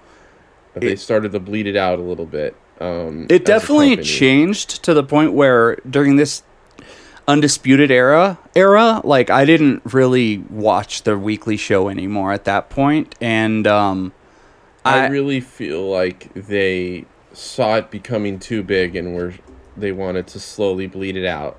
It was getting to be more. I really honestly think it was getting to be a little too popular for their liking. Well, for the big company, they definitely bled it out recently. A couple matches here that I have listed that you didn't mention. My favorite NXT match of all time is Neville versus Sami Zayn at our Evolution. Do you remember this match at all? I don't know. I might have been something. What was it? Was it 2014? It was must have been 2014. It had. And honestly, this is kind of what very first got me into NXT, was that they're like, this new Japanese wrestler is coming into, and I was like, oh, cool, Japanese dude. I'm a big fan of Japanese stuff. And there's like Hideo Itami. I'm like, I never heard of him. Don't know who he is, but shit, I'm a fan of him. Immediately became a fan of him. Right. Being a Hideo Itami fan was very frustrating over the years. But he got hurt almost right away. Yeah, and then again, and was out for years, literally years. Yeah. But, he went against Finn Balor on this show. But this Sami Zayn Neville match was so awesome because Sami Zayn was on the build-up, on the rise. And Neville had turned heel and was this cocky asshole. And it was one of these, we've seen this story in wrestling a million times, where Sami Zayn gets the belt during the match. And he's looking at it and looking, the ref is down, right?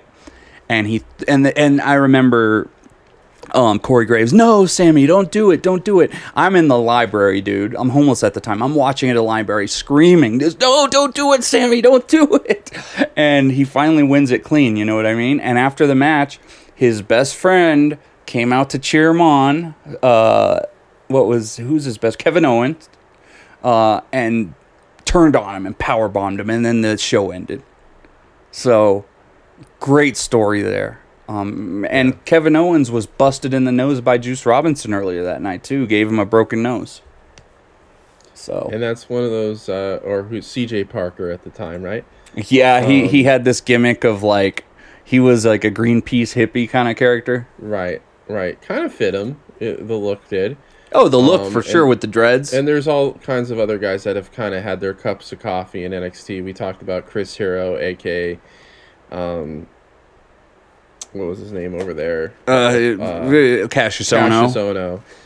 Sammy Callahan was Sullivan Crow. Solomon Crow. Bobby Roode was champion for a little bit, and he was good in NXT. Yes, he had one of the best entrance songs. Oh, glorious! And I will go. Oh, dude, and we can't mention NXT actually without talking about CFOs. CFOs made like all these great NXT themes. They don't work with WWE anymore, but you look at the list of CFOs themes, and these guys were like they made the Seth Rollins theme. They made Finn Balor. They made the what's her name? Alexa Bliss, Sasha Banks. So like, dude, these guys, they made that one, the Bobby Roode. They made like, these guys were the god of theme songs. They were like next Jim Johnston. WWE fucked up by not hiring them back. But so why did they cut them in the first place? They didn't get cut. They quit. Like they left WWE. They quit. Yeah. I think they got frustrated with something. Are they using Jim Johnson again at all? No. Well, I heard that they Not that went I to know him for of. something. But Well, I could be they wrong. would be smart too, considering he's like, although he doesn't make like modern style music very well, but his rock Well, shit is yeah. awesome. He did make Oh. Jinder Mahal's theme, so there So you I go. think that's fairly recent then. Yeah, but he might have made it. Yeah, I mean, I think he was 'Cause fired I in think like they must have- I 2014, think they got rid of him, 2015, 2015, They 2016. got rid of him in 2015. Okay, yeah. I think he worked a little bit. No, I'm asking you because I think he might have been like him and CFOs were both on the payroll for a little while. Yeah, but Johnston was doing obviously main roster, and the CFOs was doing the other ones. So let me see here when he was released. I mean, obviously Jim Johnson like did Stone Cold's. Oh, theme. Jim He's Johnston's a done, legend. He worked until you know, 2017. Kane's. With Okay, yeah, so not that long ago. He's a weird guy too. Like you hear interviews of him and stuff. Like he's a weird dude. He's like never even learned to read music and stuff on the guitar, which is pretty incredible. I believe they have some kind of little network documentary on him that's worth checking out. I think I've seen it. Ooh, well, check that out. Everyone, you should go watch that. I've heard interviews with him. Seems like a real interesting dude. Like but definitely the best theme writer of all time. I mean, I think without a doubt. Well, Like, it's either him or Jimmy Hart, maybe. what did Jimmy Hart write? Jimmy Hart did a lot of the WC. Well, actually, just look it up. I mean, Jimmy Hart was, he's done a lot. I'll just put it that way.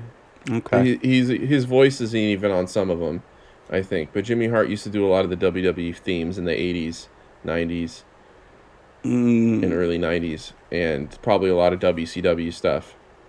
Okay. By the way, I have this CFO's info here, and they did make Nakamura's song too, just as an Right. example of in February 2020, it was publicly reported that CFOs had been in a dispute with their publisher over the previous several months. Due to money CFOs states was owed to them per their publishing deal, they attempted to have WWE buy them out of their publishing deal and have them work in-house. But the publisher rejected the proposal, and as a result, WWE stopped using them. And then they were released. That's a shitty situation, huh? So you think WWE's like, you gotta buy, like CFOs is like, you gotta buy us out, and they're Sounds like, okay, like- but if this doesn't work, you're gone because Well, we don't want to. It says we don't that like the being said no publisher. to. It said that the publisher rejected the deal. So the That's what I'm people that they saying owed is- money to, or that owed them money, wouldn't take the money from. That's confusing. So to me, that seems like WWE doesn't like being saying no to. So the fact that that company said no, they felt embarrassed and they cut CFOs. Is that what like the impression I'm getting? Because I've also heard maybe CFOs didn't appreciate the respect they were getting from them or something. I don't know, but I know that the relationship with CFOs is probably what Jim Johnson was feeling. Because it seemed like They also They don't were like old outpacing people everything. unless you're like a producer. I mean, so as far as Jim Johnston goes, but that's a weird situation. I'd love to read more on that on exactly what happened, because I feel like those guys were worth it. I mean, shit. They were making great music, and they definitely defined that early NXT with their music. So shout outs to CFOs, and shout outs to NXT 2.0. So as we know, time went by and we had the Wednesday Night Wars. Anything to say about the Wednesday Night Wars? I mean, there's not a whole lot to say because it was so one-sided. I mean, but you're talking about TNT versus USA. I mean, they're both pretty prevalent cable networks, although probably TNT has a little more eyes on it because of its affiliation with like the NBA and that kind of things, and and playing off of that. Yeah. And I think we talked about it. NXT was kind of on its decline to begin with at that point, and AEW was the shiny new toy. They were the shiny new toy, and that, but also And they that's still are. they still are. I kind of question that. That's what Vince's excuse. So why is AEW beating it? Oh, well, they're new, and it's like, well, NXT. Well, just look at ticket sales. Look at all that stuff. I mean, I think also the appeal of AEW at an arena is more attractive than watching NXT in a studio. They weren't a touring brand either. So that's very true. An NXT show looks the same every week, but AEW's live in Chicago. AEW's live in somewhere in Texas. AEW's live in Florida. They were all over the place, and I think that was attracting people to view as well. I think AEW is generally a better show. We talked about NXT kind of starting to go downhill, and that was definitely, they were on their slide at this point when they went on TV. So, I mean, yes, it was the new thing, but, NXT, it feels like they could have done something. They could have. I think they could have. And, it wasn't meant to be, man. They moved into that Wednesday night time slot. Excuse me. They moved on to USA because they were at Wednesday night before. Yeah. But I just honestly think if they would have, it wasn't the way it was set up, how great it was, like all these matches we talked about, it wasn't a sustainable model. If it wasn't the main, company shows, this was not a sustainable model. Yeah, man. Do you know how many times NXT won in the key demo over all their nights? A few times, I think. It was once. Really? Once in 2000 on December 18th of 2019. So, but honestly, it wasn't SmackDown, it wasn't Raw. It was basically their third show going against AEW's first show. It's not a fair match. And it seems like there's different people watching these shows, too, from the demos. I mean, NXT is an old person's... What were they saying? Like, the median viewer for one of these NXT shows was, 50, dude. That means, I don't know any 50-year-olds that watch NXT. I don't know where they get these from. Well, it's Nielsen ratings. I don't know any 50-year-olds that are watching wrestling. It's just so weird. I don't know. I do. There's quite a bit, actually, man. And the thing is they've watched WWE since the 70s. Or 80s, excuse me. And so, I mean, it's literally habit. That's the idea, and I agree with this, where AEW fans will watch AEW if there's big stuff on. We don't really watch, every single week, where the NXT and WWE fans just watch every week.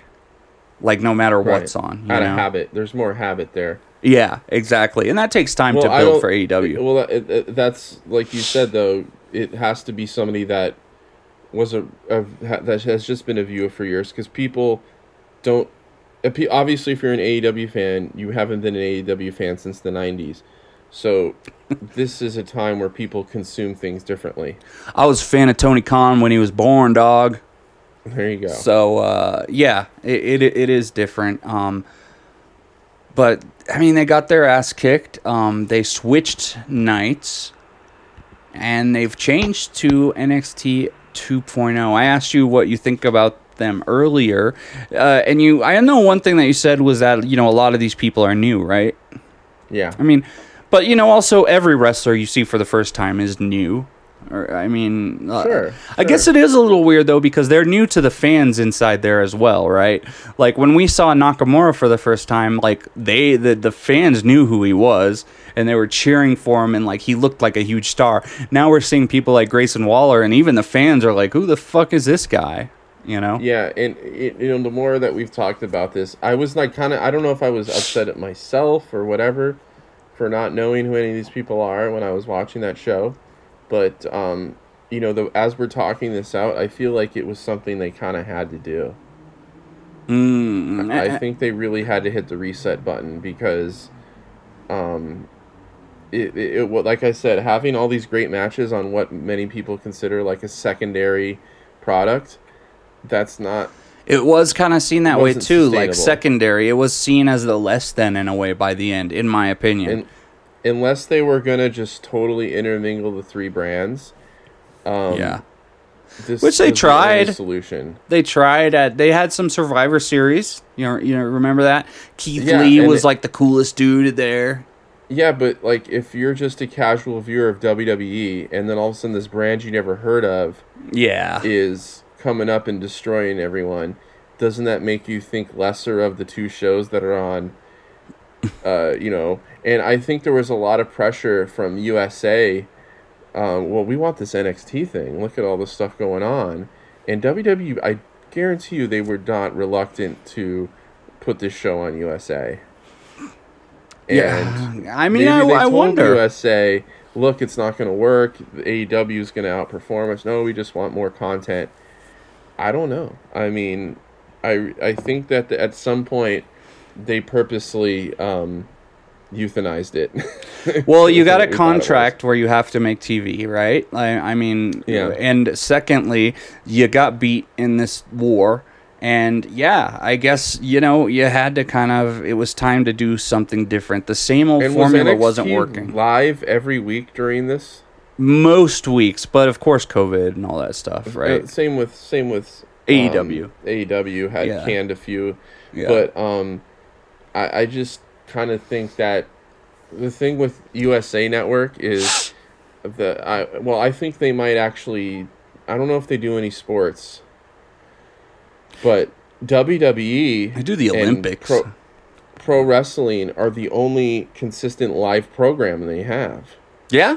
Yeah. So they're going to try and milk it as much as they can. They want live programming because that's your best chance at getting ratings, is having live programming, because people don't want to be spoiled and they don't want to miss something, so they want to watch it live.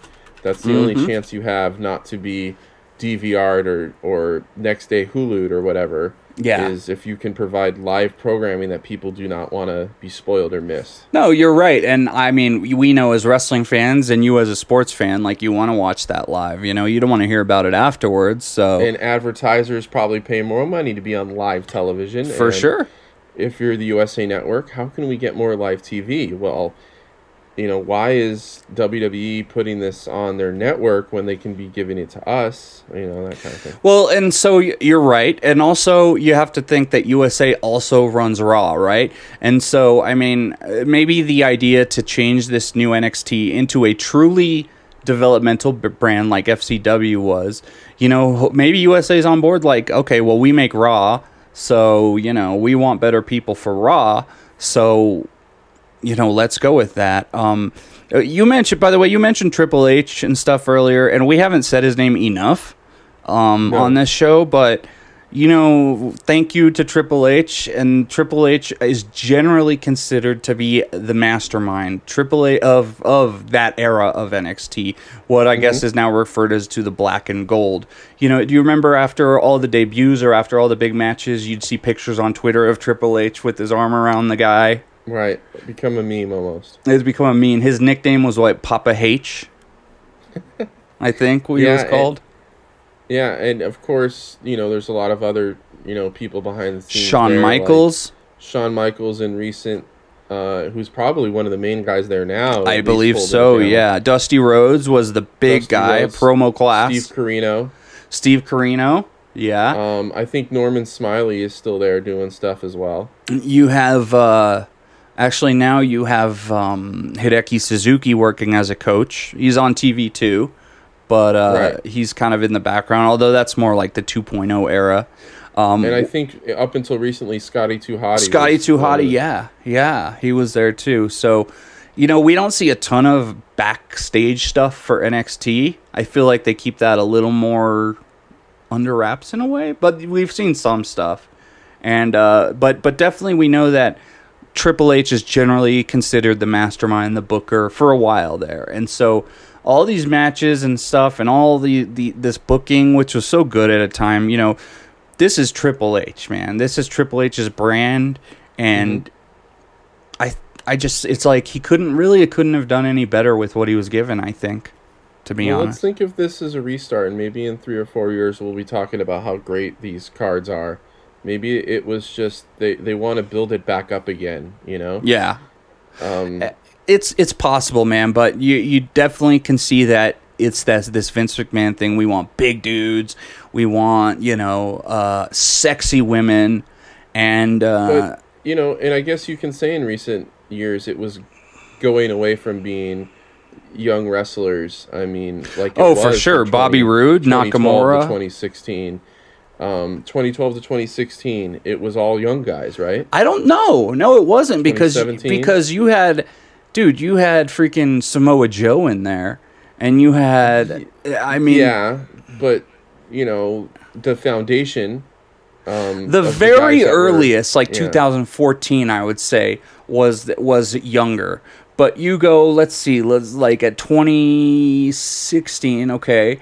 That's what I'm saying, but 2014 and 2016, yes, and then they started adding the veterans spots, adding them to spots, Yeah, Ty Dillinger, holy shit, man, I give that guy a 10. Austin Aries too was in NXT, and I think he talked his way right out of the fucking company, as he's talked his way out of a lot of different companies. So. I'll tell you this, man. I watched that War Games on NXT 2.0, and I do see a good future, at least for the men. Braun Breaker. I mean, I don't know why they just don't call him Braun Steiner, and who knows? Let that lineage just glow with the name, not just the appearance. But he seems like he's going to be a big star. I mean, we've heard rumors that he's being groomed to be the next top guy, and you know what? I heard that about Roman Reigns. I feel like I heard that about him before he was the next top guy. People were saying he's going to be the next top guy.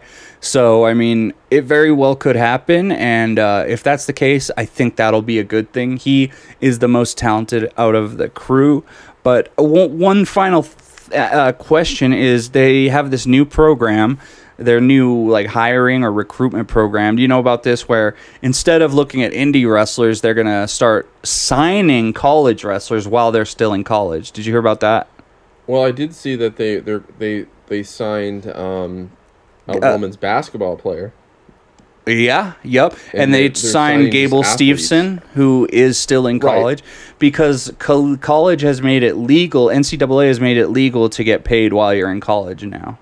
Right, which is great and should have been done years ago. So, yeah, they're taking a different approach to this because they do not want to be signing guys that have had experience in other places just because people can say, well, they got them from Ring of Honor. They got them from, they signed this guy off the indies. They want to create 100% factory molded talent. They want that. They can completely take credit for. And they want that loyalty, man. They want that loyalty, we brought you up, we made you, You're never going to see Charlotte jump ship, you know what I mean, man? They want people that are going to be there until they tell them they can't be there anymore.